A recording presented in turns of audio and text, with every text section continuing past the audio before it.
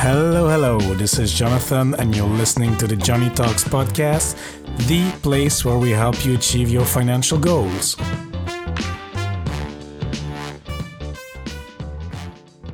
Hola, amigos. Hope you're having a great day wherever you are. And if you're a new listener to the show, special warm welcome to you. I really appreciate you tuning into the show. And if you're a returning listener, welcome back. I appreciate it even more. In today's episode, we will speak to my friend Michelle from Michelle is Money Hungry. We met through the FinCon community and hang out mostly on Twitter these days. Michelle is a fun-driven and passionate online entrepreneur from Denver, Colorado. And in the show notes, I put a video of Casey Neistat, the famous influencer. The video is called Do What You Can't. And I think this is one of the best videos I've seen in a while. And it fits perfectly well with Michelle's story. Michelle has been able to develop her online business through trials and errors by monetizing her own skills. And Michelle will share her inspiring story following this Do What You Can't approach from Casey Neistat. And we will discuss how you can monetize your current skills, what are ways to do that ethically during a pandemic, and the importance of developing people skills in this digital age. Michelle will provide excellent and actionable tips all along this episode and will take us on a fun ride. This episode is for you if you're looking at developing new skills at your day job but feel trapped or blocked, and as well for you who are looking at monetizing what you already know. So without further ado, let's hear the interview. Hello, Michelle. How are you doing today? I am well. How are you? Yeah, I'm fine. Today's a day off here, and there's so many of them here in Luxembourg in the month of May, so I'm very grateful. And then it's nice to talk to you. I think we've been chatting on Twitter a lot, even been on those FinCon meetups, virtual meetups. So it's great to finally speak to you one-on-one and hear more about your podcast and the subject of today, making money from the skills you already have. I'm really excited about talking about this subject. It's something I'm very passionate about, and let's get into it. Yes, absolutely. So, Michelle, so you are a podcaster. Your website and podcast is micheleismoneyhungry.com. I love it. I like the name. So can you tell us, before we jump into the subject, just where this money hungry comes from? So I used to work at a university for 10 years. I really enjoyed that job. I was very passionate about what I did. I worked with international students. I did primarily immigration, student services. I helped the students who attended the program that I worked with basically everything. So again, immigration, the student events, administrative issues, if they got arrested, like the job was huge. And towards the end of it, I started getting very frustrated. And I should kind of roll back. The reason why I ended up in the job for 10 years was because of the last recession, the Great Recession. So ironically, the plan was I was going to quit my job in 2007. I was going to change my job and do something different. I loved working with the students. They were adults, so they were students who ranged in age from 17 to 65 years old, because it was an English language center. So I worked with students from all over the world. I've lived overseas. I've lived in Japan. I've lived in France. So it was something that was very heart-centered and heart-focused for me. But I started to notice things about working for other people. And some of the things I noticed were that other people could kind of sabotage your progress. They could get in front of the amount of money you could make, things you wanted to try out, stuff like that. So I was starting to notice that more and more. And then one day I started having this feeling that I should not quit my job. It was I will forever trust my gut because of this. And I was just like, I need to just stay in this job. Like, I'm not sure what it is, but this isn't the time. And I started looking to purchase a home. I decided to purchase a home. This was when they were throwing money at people, and I bought a quirk. They were like, you're a teacher and I'm going to give you $500,000 for a mortgage. Like, it was crazy. Was it the Ninja Loans times? Yeah, like they were just being crazy. Okay. And I got teased because I was like, I'm going to buy a quirky property.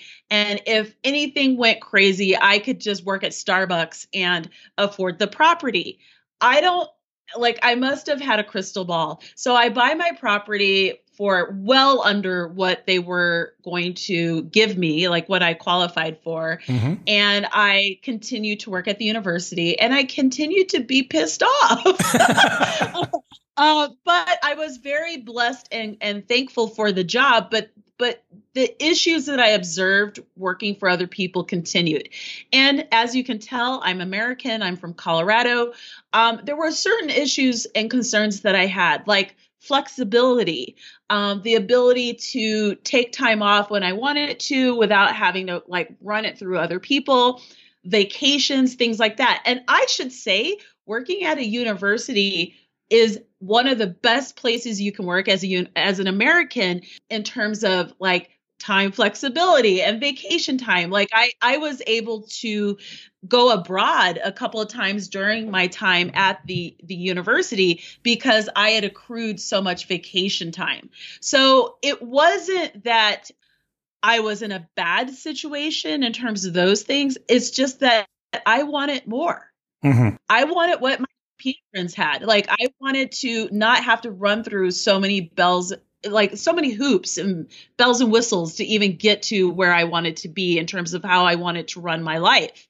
And so I started getting very intrigued about how do I do that? How do I live on my own terms? And it was really kind of an outrageous question, I think, for a lot of people. But I'd fallen into the rabbit hole of personal finance. And so I, started cleaning up my own personal finances and just really started to learn how to do things differently. And that quirky property that I purchased for well under what I would have been loaned has actually been a lifesaver because I live in a wonderful, wonderful part of my city. It's walkable. It's, by beautiful bars and parks and light rail. And because I bought that quirky property for less, I was able to explore these other interests. And I eventually ended up quitting my job, my 9 to 5, and going on my own and really exploring how to make money online selling what I already know. And I should say in the beginning, I just sold my skills. So I just worked for other people. So I was really self-employed at that time. Mm-hmm. And then it transitioned to being an entrepreneur. And I'm going to say that they're very different things. Like self-employment is very different than being an entrepreneur. But they're both very, very good skills to have, especially during these crazy times as we record this show. Yeah, and Michelle, that's quite a story. And the thing is, why I wanted to invite you is that most of the interviews on your podcast is about people selling skills, monetizing skills they already have. So you just told your story briefly, but would that apply to many people around the world who are in 9 to 5 jobs and maybe they want to either make a side income or just transition like you did from being employed to being self-employed? And do you have examples of skills that are from the corporate world, for example, negotiation, etc., even maybe being good at Excel? I mean, how can people monetize those skills? Well, I would say that I would push people to do what they're excited about. So just because you're good at Excel doesn't mean that that's something you should monetize, mm-hmm. right? It could be that you're really good at closing deals, but how you close a deal could be different in terms of how you sell it online. It could be that you're really good with people. Actually, soft skills are very difficult to teach. People are very awkward nowadays.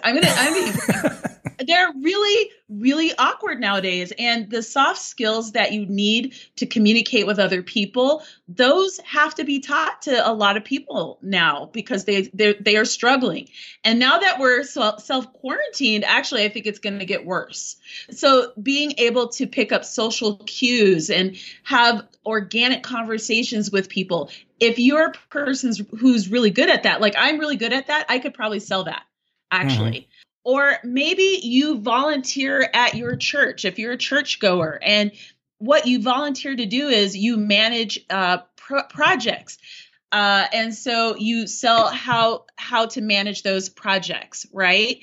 Maybe it's a skill that you've developed outside of work. So one of the reasons why I started working for myself, I went from working for other people to self-employment to entrepreneurship. So I'm an entrepreneur now. I'm not self-employed. But what I would say is one of the reasons why I did that, why I transitioned, was because people at my job kept blocking my ability to grow professionally. And I'm going to give the example of what kept happening. I worked for an International English Center, and those kinds of businesses really rely on going to other countries to market those programs, right? Like you have to go where the people are. And the thing with that is that meant international travel. And so I kept getting roadblocked by the directors. I had to do this to me. And they were like, well, we don't feel comfortable with you, going overseas and marketing our program. Ironically, to this day, it is 2020. I stopped working there in 2015. Students still are in touch with me to this day because of the impact I made on the program. Okay. The reason why I was told this by the directors, plural, is because my requesting this ability to go abroad and market the program would inhibit their ability to do it. Like you couldn't have two people doing this. It's quite expensive. You could only really have one person go on these trips. So they roadblocked me because they wanted to go, and hate is going to hate, but honestly, I get it. I totally get it. And so what I ended up doing was creating my own event. And I marketed my own event and it became an international event. So my point is I started doing things outside of my job because they said no. And so if you are working in a 9-to-5, you're working for other people and you're like, there's a skill set that I've either developed or would like to develop, do it and then sell how you did it. I really like that because I've seen that myself in the corporate world. I am still in the corporate world. And, sometimes you get your N+1, N+2. It doesn't matter, your managers. Yes. And they don't allow you to go on these trips or they don't allow you to do this and that. And sometimes it comes from jealousy, fear, or because they want to go on the trips themselves, whatever it is. But it blocks your advancement and your careers and your skills development. And I like what you said there is to do it anyway. Don't, of course, breach any confidentiality agreement and blah, blah with your company, but try to develop the skills on the side. So that's a really great tip, Michelle. I really like it.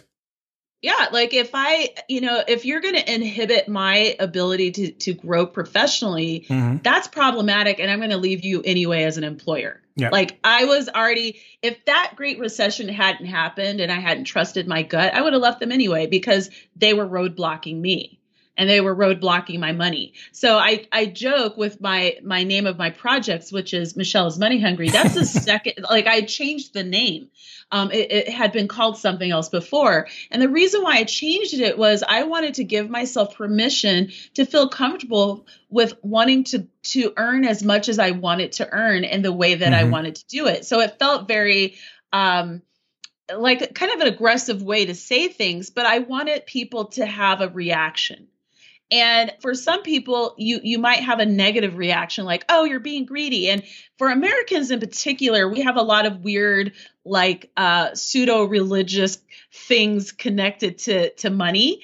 And so it's funny where people will be like, oh, wow, your project's Michelle is money hungry. And I'm like, yes, it sure is. Because broke sucks, like broke sucks. Like I have the whole Puritan work ethic that we've grown up with in this country. But I'm not going to feel badly because I want to earn more so that I can have a better life for myself, so I can help other people, so I can donate to a charity, that kind of thing. And I learned very quickly throughout my entire career. It wasn't just that job. I just had situations over and over again where other people blocked me. And I just got to the point where I was like, I'm done with that.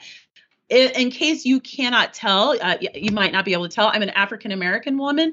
And for me, that I felt like that was happening a little too often, where people were roadblocking me. So I was like, screw this, I'm going to do something else. And by the way, it's 2020. We are so fortunate to have technology. If you're not leveraging technology and the growth of what you're doing and the growth of your income, whether it's a tool to manage your finances, whether it's a way to save money, without like painlessly, whether it is to grow your skills, to sell stuff online, you are crazy. If you're under the age of 80, you need to be leveraging technology. One interesting side note, there's a woman here in Denver. I think she's like 76 right now. She's 76. She is actually a style icon.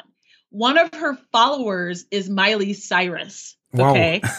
And Denver is not that fashionable. So she's like literally the most fashionable woman I've ever seen. There's two in Denver. One girl is like 32, and then there's this other woman. And it's funny because she's monetized all of this. She's monetized her Instagram. She's got all these followers from all over the world. She's doing this content, and she's in her 70s. So if you're listening to this show and you're like, well, I'm like 42 and I feel so old, that's bull. That's bull. It's bull. It's just your fears talking for you. Yeah, absolutely. I mean, the key is to start. There's no other way. And okay, maybe you will not be a rock star in 3 months or in 6 years. But no one But is. the key is, exactly, the key is to at least start small. And that's always the way it starts. Like the notion that tomorrow you're going to start a thing and you're going to hit it out of the park, it's ridiculous. So like with kids, how do they learn to walk? They fall. They fall. They fall. They fall. And then one day they stand up, right? So like for me, in terms of my journey of working online, it's been a series of mistakes and trial and error and tiny wins. And then those tiny wins grew and they became bigger wins. And then those bigger wins became even bigger wins. And so I think that one of the things to consider is it's always a journey, right? So right now I make money online in several different ways. So I make money with ebooks. I have a course. I have a membership community that I've just launched. I make money with affiliates and events. Like I said, I was like, I want to market a thing. So I created an event and I sold it. And that was thousands of dollars. That was a huge risk. And I couldn't lose money on that event, by the way. Like that was not an option. So I didn't. Yeah, great. So my point is, in order for me to even feel ballsy enough to do any of this, I had to experience the small wins to even get to the big ones. And anyone who thinks that you start winning, that's ridiculous. And it flies in the face of the journey and the journey of learning what you can do. It's very intense, but it's important. So for me right now, we're in a pandemic. My life hasn't really changed that much. I work for myself. I set my own schedule. I still do the things that I would do already because I started years ago on this journey. And now it's really paying off because I know that I have money coming in for my projects and I don't have to risk myself going outside if I don't want to. It's a big deal. Michelle, do you think, now we're in this pandemic in Europe, it's at the time of the interview, it's a bit slowing down. I mean, the measures are relaxing. In US, it's still a big mess. I mean, no, really, it's the pandemic is hitting hard as we speak. Yeah. And when we release, probably it will still be, crazy over there. So I hope it quiets down, but yeah, you never know what's going to happen. But Michelle, back to the point. So do you think, we're talking about side hustles, developing skills, monetizing your skills. Do you think this is the right time to do this? Hell yeah, Is it's it the right ethical time. or is it the right time? It's always the right time. You got to eat. It's a crazy question. You have to eat. And so I think that the question really is, how do you do this ethically versus is now the right time to learn how to share a skill. So here's the thing. I have a new project that I'm monetizing and selling now called Make Money with eBooks Academy. And the idea is I'm helping people publish, like get to the end of their publishing journey and publishing their books that maybe they've been dragging their feet on it. Maybe they've been afraid, whatever. And it felt a little weird, a little bit like, well, is this the right time? Well, I had to kind of I had to consider, how can I help people in this time? People have been buying it. It's how you talk about what it is you're selling. What is the problem that you're solving for people? So another example would be, I do not want to go to the grocery store. I'm a huge fan of going to farmers markets and things like that. That's kind of a throwback of living in Europe too. But I do not want to go to the grocery stores. The U.S. is going to be very problematic for probably the next year with the coronavirus. I'm just going to be blunt.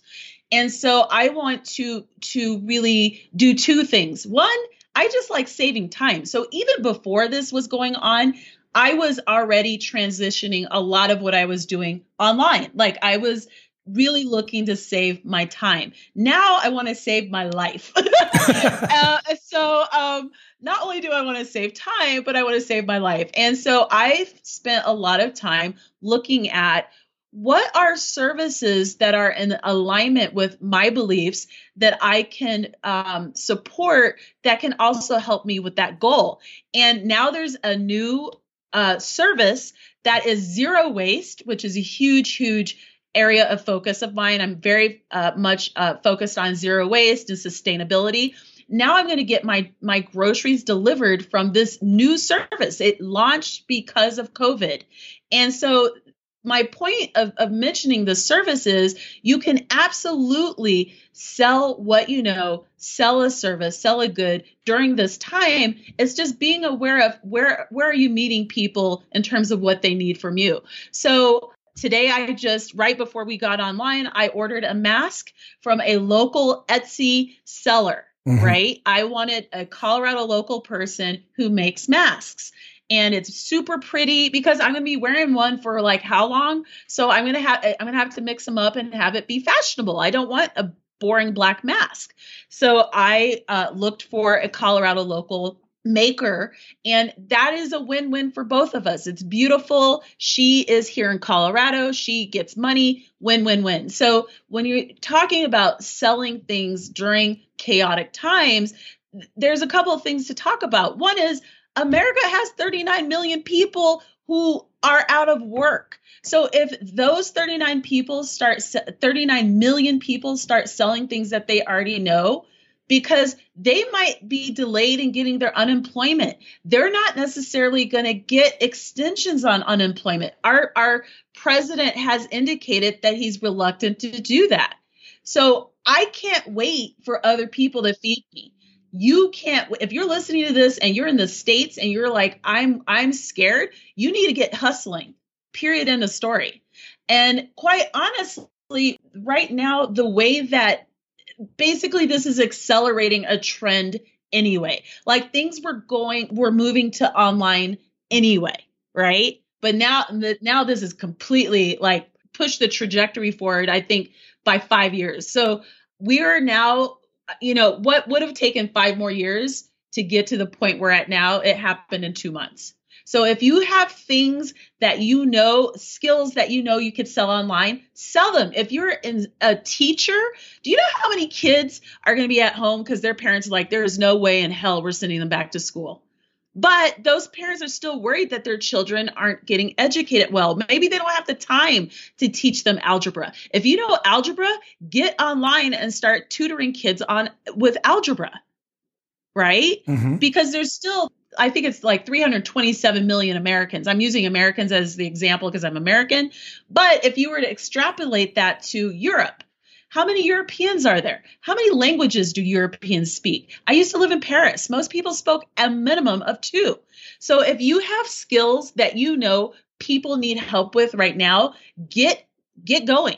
Because even $500, 500 euros could make a difference to your a month could make a difference to your bottom line. It can make a difference on a bill. It can make a difference on a mortgage. It can make a difference on your ability to eat that month. It's important.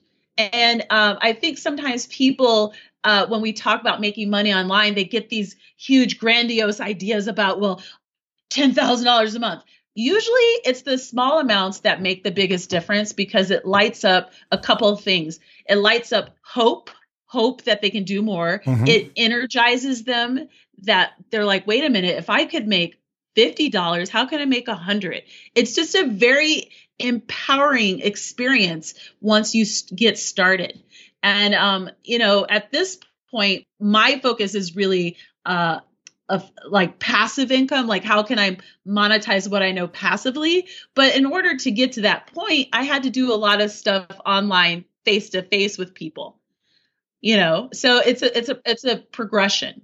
Yeah. So sell what you know is my whole, like, I got like all fired up there, but sell what you know. that I like it. Emotions, a bit of ranting, a bit of. I got a rant, man. Of course, why not? And then and what you said at the end here, it reminds me of a few tweets or a few messages from Ramit Sethi. He sells courses. He's been doing that for 10, 15 years. Oh yeah, on how to make hilarious. money, how to find a dream job, etc. And then sometimes he gets messages and he tweets about that, like, okay, will I be able to make $1 million with your course or whatever, or with your book? And then the guy says, start making $100. Yeah, like it was the small amounts that got me lit up, because then I was like, wow, like I made $100. Like I woke up and it came in my my account. Mm-hmm. And so like every single day, I always have passive income that I'm earning. Every day I wake up and there's money coming in. And I understand that I can grow that income, right? The hardest part is the beginning. Yeah, absolutely. I agree. So if you start something new, for the listeners, if you start something new, you try to, teach English to people in France or whatever. It will take time before you start making money. But then once the machine is on and you figure out a bit what works for you, then it will come, huh? Little by little, you improve, and yeah. And I will say, for those of you who are intrigued by this idea of selling what you know online, it's a process. So as an online content creator, one of the things I grappled with and struggled with, and a lot of us do, is what's the mix that's right for me? So you'll hear about these coaches making money online, and you'll hear about people doing all these different things. And that isn't always the right mix for everyone. I enjoy coaching people online, and it can be lucrative, but it's not my favorite thing. My favorite thing is passive. I love passive income. I just love waking up. I love that more because then I can go hiking and I don't have to be obligated to do stuff for people. I love my courses because people purchase the course and they're good. The academy is a little different because that's going to require me to meet with the students a couple times a month. But I actually really love the academy because that's building in predictable income over time. And I actually really, really love talking to the authors in my program. So it lights me up. But I didn't want to build a business where I was facilitating a lot of things for people. And I had to go through a learning process of trial and error to figure out what was good fit for me. So like for me, I love making money with ebooks. I love it. I love my academy. I love my course, which is not available until August at least, so the course is on hold right now because I'm reworking it. I love affiliate income. I can't get enough of it. I don't pay money for clothes because I have affiliate income that covers that. I love getting sponsorships for my podcast or self-sponsoring my podcast. So there's ways that I really enjoy making money, but it took a while for me to figure out what lit me up. I should also mention I run 2 projects. So I run Michelle is Money Hungry, but I also run a project about Colorado called Square State. And I monetize that one a little differently because it's about Colorado. So there's slightly different things that I can do with that.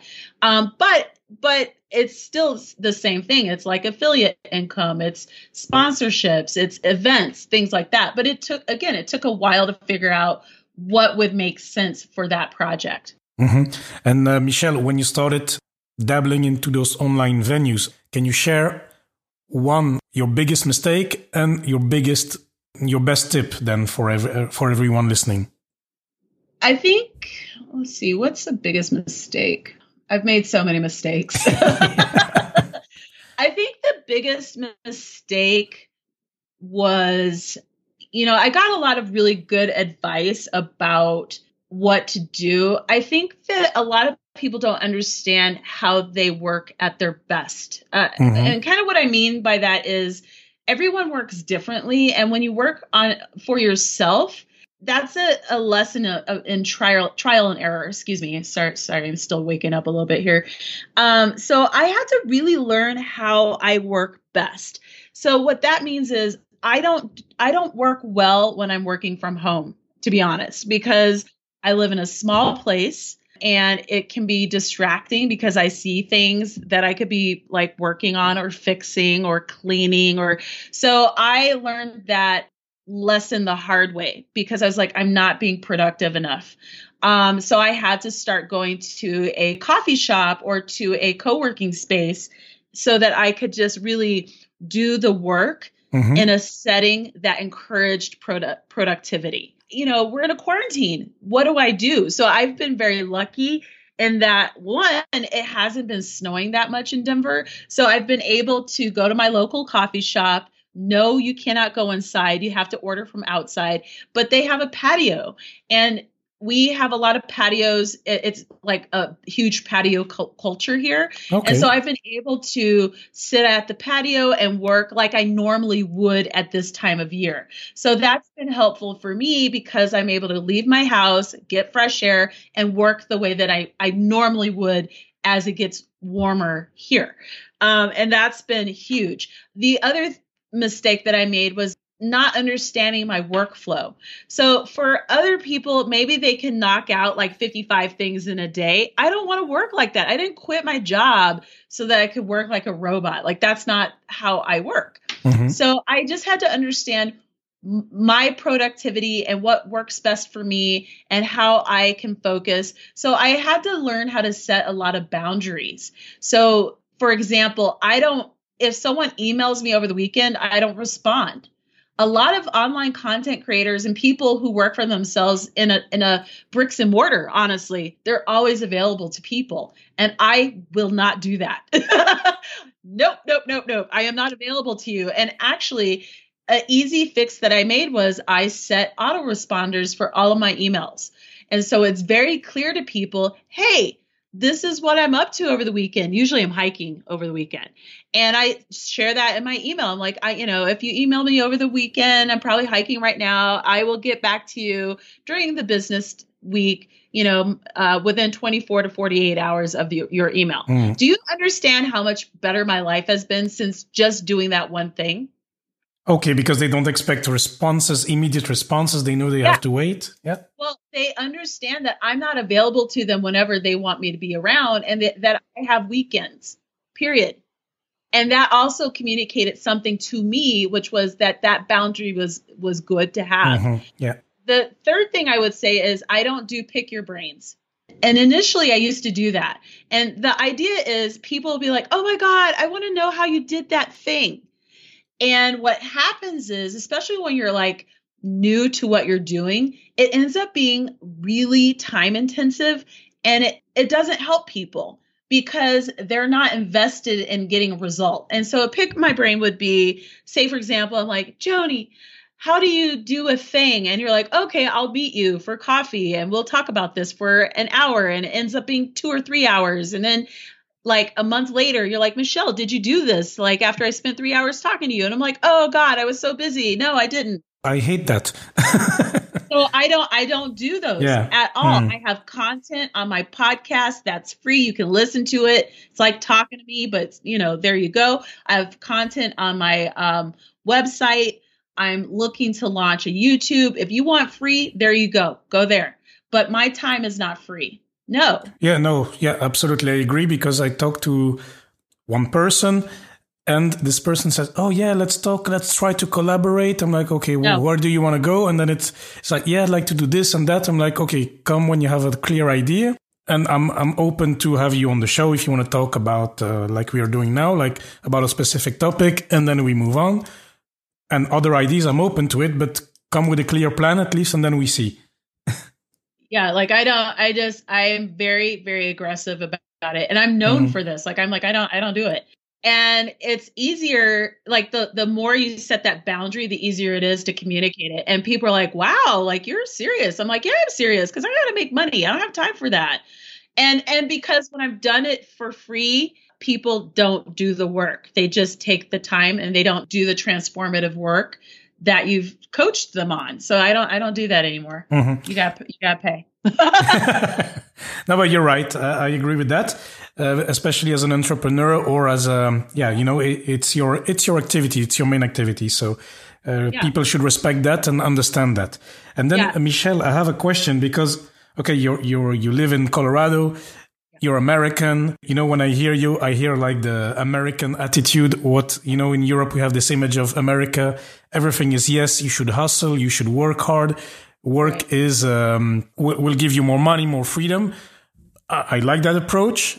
It works, but it's not always in Europe, depending on the country where you live in. Sometimes we look at this here and we say, yeah, but it's American. Yeah, they're crazy. And, it's different attitude. And since you've been living abroad, okay, especially in France and in Japan, as you mentioned, how was your feeling? Did you see this kind of same attitude or did you see a totally different way to approach businesses or entrepreneurship? Well, I think that I should say it this way. Coloradans, and I'm going to make a blanket statement. We don't live to work. That's there's this whole idea of live to work or work to live. Yeah. Right.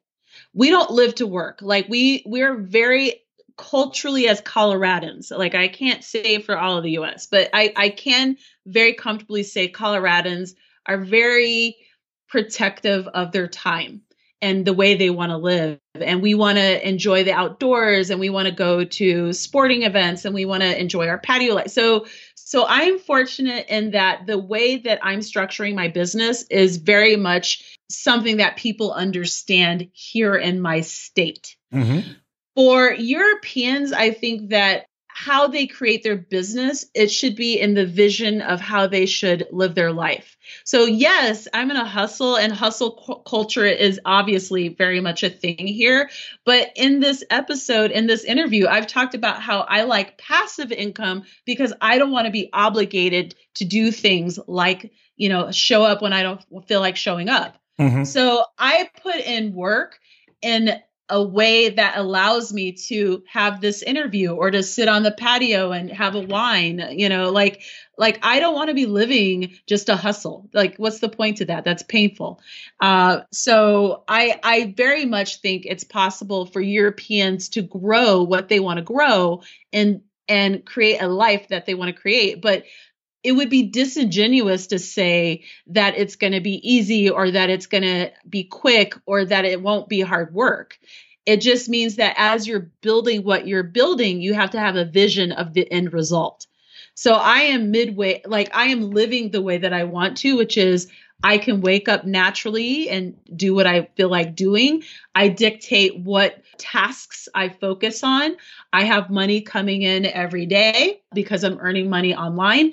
And if I wanted to go skiing today or snowboarding, if the ski resorts open up for, spring skiing, crossing our fingers, I could go snowboarding today. Like I'm in charge of how my week flows.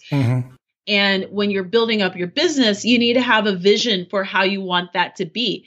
But it's taken a while for me to figure out the workflow in order to get the results. That's the tricky part. Yeah. So I had the vision, like I knew like how I wanted to live my life, but you're going to have to put work in before it's a done deal, if you know what I mean. Okay, very good, very good.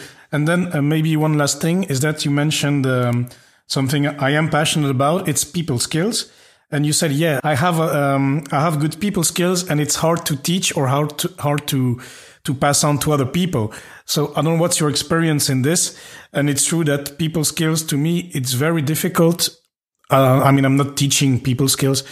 I think I'm doing all right with those, but I see difficulties with other people. I see that some people at work, and I've seen that, I mean, I have a career of, 14 years now almost. No matter what training they take or this and that or books they read, they still suck at basic people skills. I don't know what's your take on this, or can this be taught at all, or what do they need to go through?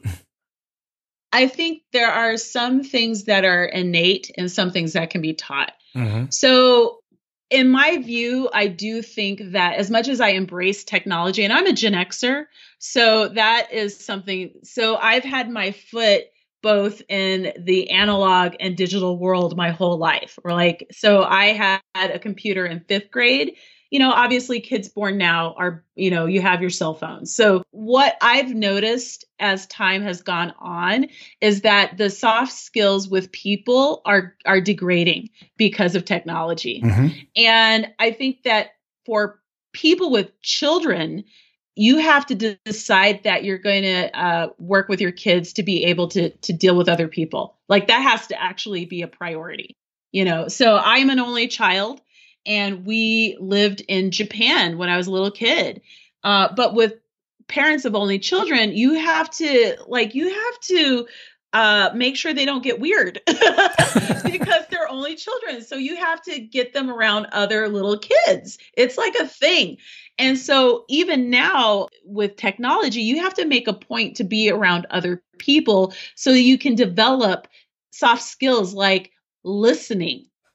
Like being able to active listen.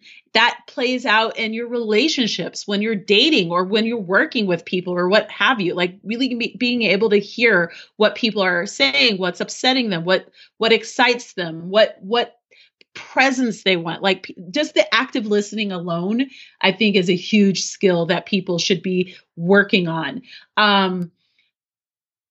Intuition actually is a huge one. Like really understanding when you're around people, who's a good person, who's a bad person for you. Mm-hmm. So I am very good at figuring out who I should not be around or who's a scary person, right? Like listening to myself because I'm getting a vibe off of other people.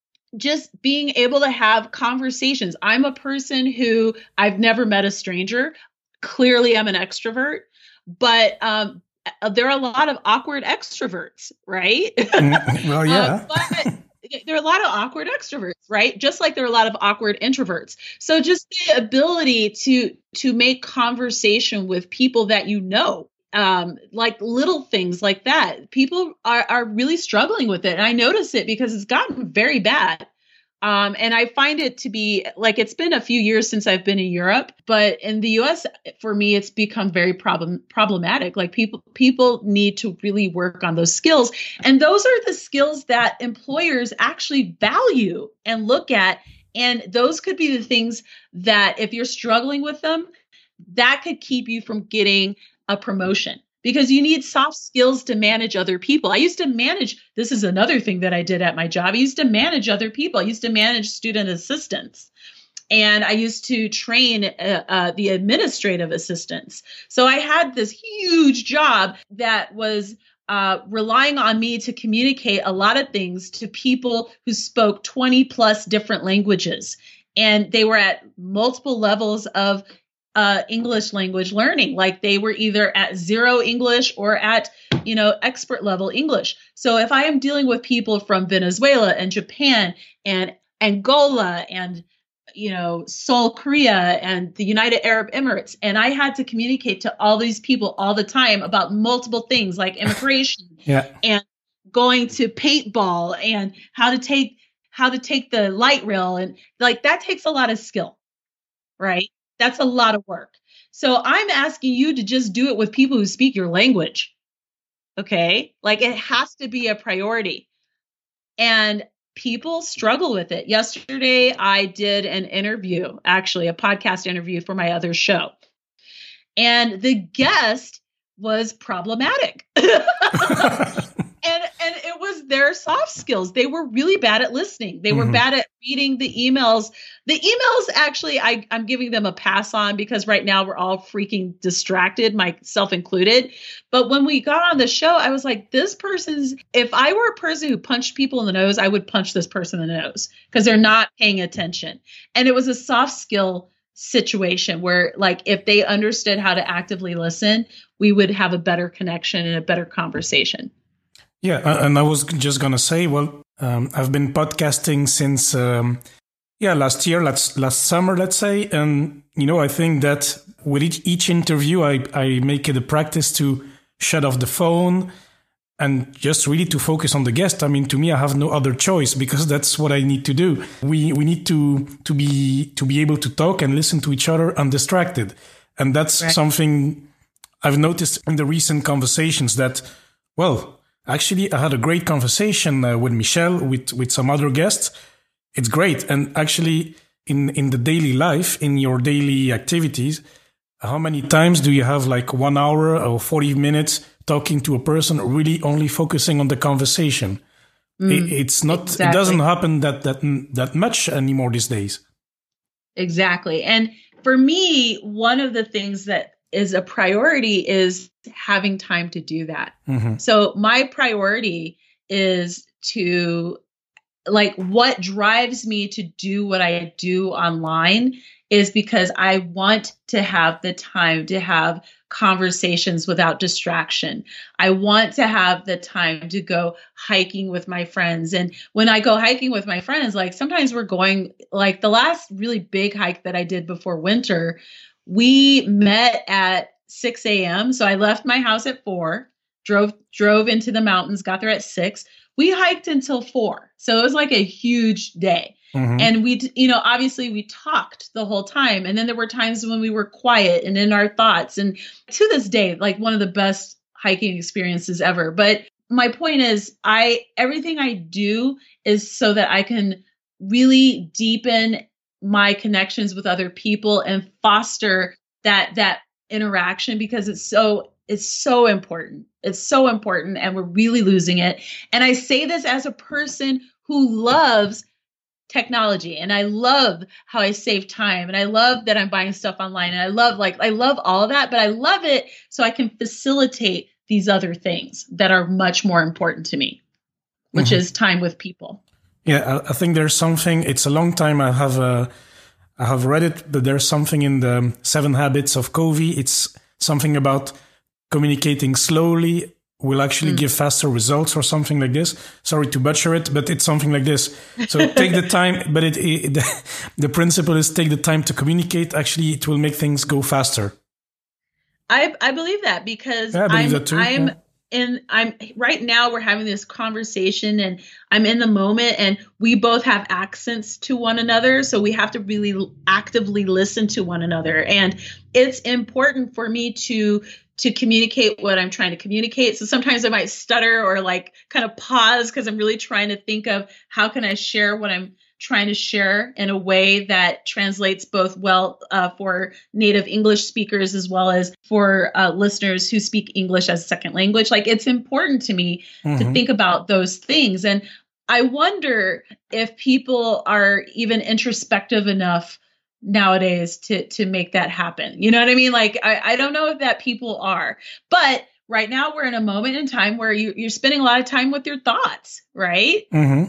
I'm self-quarantined at home by myself, and it's interesting because I spend a lot of time kind of thinking about things. And I think these are some of the things to think about. Like, how do I communicate? How do I share what I want to share? How do I show that I care for other people? How do I help other people so that they can win? How can I help people who right now are really freaking terrified because this is a scary moment? And it is very clear that what is happening in the US is going to be, each country is unique, but we've got some challenges with 30 plus million people unemployed. This is a very intense moment for us in my country. And so I think it's important for me to really be present in the conversations and the moments that I'm sharing with other people. I can't drop the ball now. Mm-hmm. Yeah, absolutely. Okay, very good, Michelle. Thank you for sharing your thoughts, your excellent tips on how to get started with selling your skills that you already have, monetizing the skills you already have. I really appreciated your energy, your emotions. I think it was a great conversation, so thank you. And before we head off, we always have our 3 quick fire questions at the end of the show. So, Michelle, question number 1, what is the best investment you have ever made? I would say my education. Anything related to education. So anything that helps me to improve what I'm doing is always a good investment. Obviously, I paid too much for college, like most Americans, but I still am very thankful for my education. And I definitely do use it. Interestingly enough. But yeah, I way overpaid for certain parts of my education, but anything that I do to expand my skills, to learn a new language. I've learned both Spanish and French. Do not speak to me in French right now because I haven't spoken in a while. It's always been worth the money. Always. Mm-hmm. Donc, la question numéro 2. Donc, Oh, that's ruthless. Don't even. Okay. God. No worries. I'll stop. But yeah, if you say I speak French. Anyway, so, Michelle, what's question number 2? What is a book you can recommend to anyone? And it does not need to be a financial book. I am book obsessed. There's a reason why I have a course and an academy called Make Money with eBooks. Okay. So I love books. And this is a very difficult question for me because I love all kinds of books. Mm-hmm. The book that I think, it depends on the genre. So I love the entire Harry Potter series. I love Paulo Coelho. I love, there's just so many books. I was thinking of a book that was written by a freed woman, which is an African who was freed, or who was free, named Phyllis Whitley. And it's a very, you know what, I'm going to type because I have my laptop here. That book is actually one of my favorite books. I want to reread it, actually. Mm-hmm. And she was a freed woman in America, and she wrote a book of poetry. And I remember reading this book. And she was, alive in the 1700s. So she was born in 1753, died in 1784. And I always remember that book. I was gifted a book my senior year for high school graduation from my high school English teacher. So we had advanced level English, and she gave me a book called Sacagawea, about Sacagawea, who was the Indian woman who went with Lewis and Clark, who helped them discover the Western United States. I love that book. I might have to reread that book. It's like a 1,000-page book, by the way. It's a huge book. Wow. And it's a fiction book, but it was an amazing, amazing, amazing read. So there are a number of pieces of literature out there that I love. The autobiography of Malcolm X, but they resonate with different points in my life, and so that's a very difficult question to answer. Yeah, I see. Too many choices, I want too many all books. The books, man. Yes, there's not, I'm one of those people. They're the other reason why I like passive income. I get more time to read. I read every day. Oh, that's great. Yeah, I could read a regular nonfiction or romance. Love it, love it, love it, love it. Okay, excellent. And then, Michelle, last question, last quick fire question. What is the best purchase you've made for under $100? That was a hard one. I think it depends on the moment in time. I would say for right now, my daily coffee excursions. There's always this conversation about, especially in the US, like, oh, the latte factor. By the way, I love David Bach. I've met him in person at FinCon. He's an amazing, amazing guy. The latte factor, in his own words, is specifically a metaphor on spending. So it's a metaphor for the little leaks in your budget. It's not anti-latte. So I love going for a nice latte and sitting on my patio. I've been doing it every day when the weather's been good, and the weather's been weirdly really nice for the last, month or so. And just chit-chatting with the other people on the patio and having conversations about life and, the coronavirus and politics and money, and it's just been wonderful, and petting puppies because I'm out there on the patio. When we get off this call, I'm going to go to my quote unquote coffee bar and I'm going to get on a Zoom meeting at 12 o'clock, and I'm going to have a glass of wine or a mimosa, and I'm going to enjoy every second of it because You know what? Life is short. Okay. And I'm going to enjoy that mimosa. I'm going to get lit and enjoy it. And that's going to be a wonderful $12 that I spend because alcohol is expensive here. And that's fine. That's fine. And by the way, I do have champagne in my refrigerator right now, so I could crack that open, but I don't feel like it. I want to go outside and get some fresh air, and it's worth the money. It's totally fine.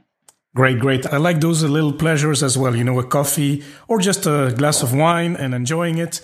Yes. So it doesn't cost that much in the grand scheme of things. It's just small pleasures. And Michelle, now how can people connect with you? Where can they find you actually? So please do check out my website, Michelle is Money Hungry. It also has the link to the podcast, Michelle is Money Hungry, which is on Stitcher, Apple Podcast, iTunes. You can also follow me on Instagram at Michelle is Money Hungry, on Twitter, which I'm pretty active on as well, at Mitch Loves Money. I'll share the links with John, before the show notes go live. And if you are looking to start your first ebook, definitely check out my academy, michelleismoneyhungry.com/academy.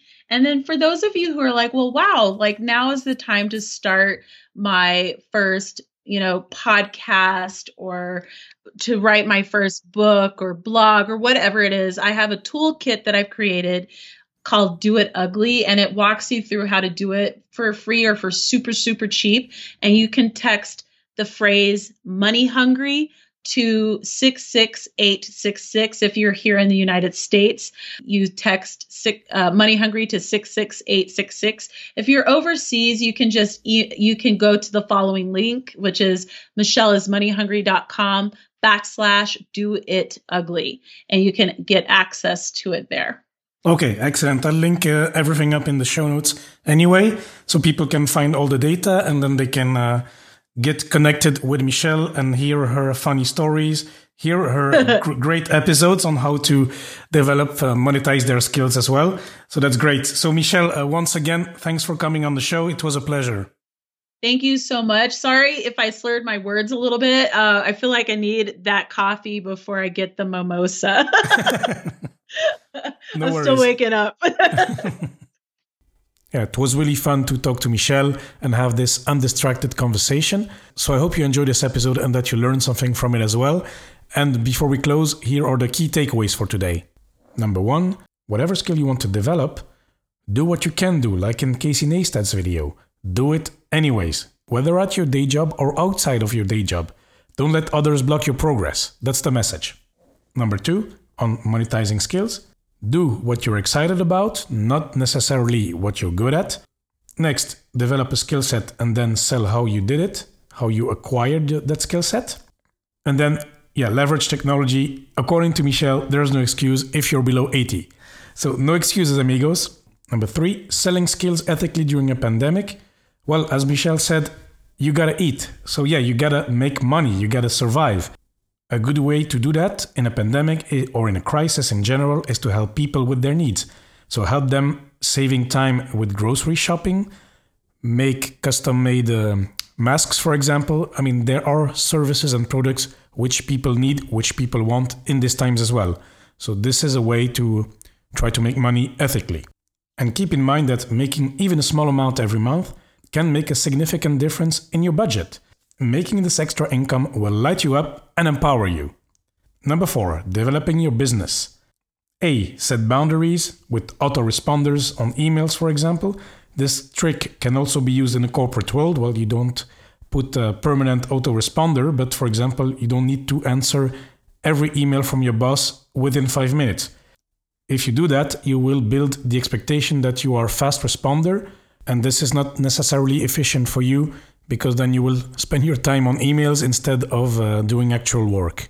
Next point, experience and find out how you work at your best, whether it's at home or in a coffee shop like Michel, or actually in a coffee bar because they serve tequila there.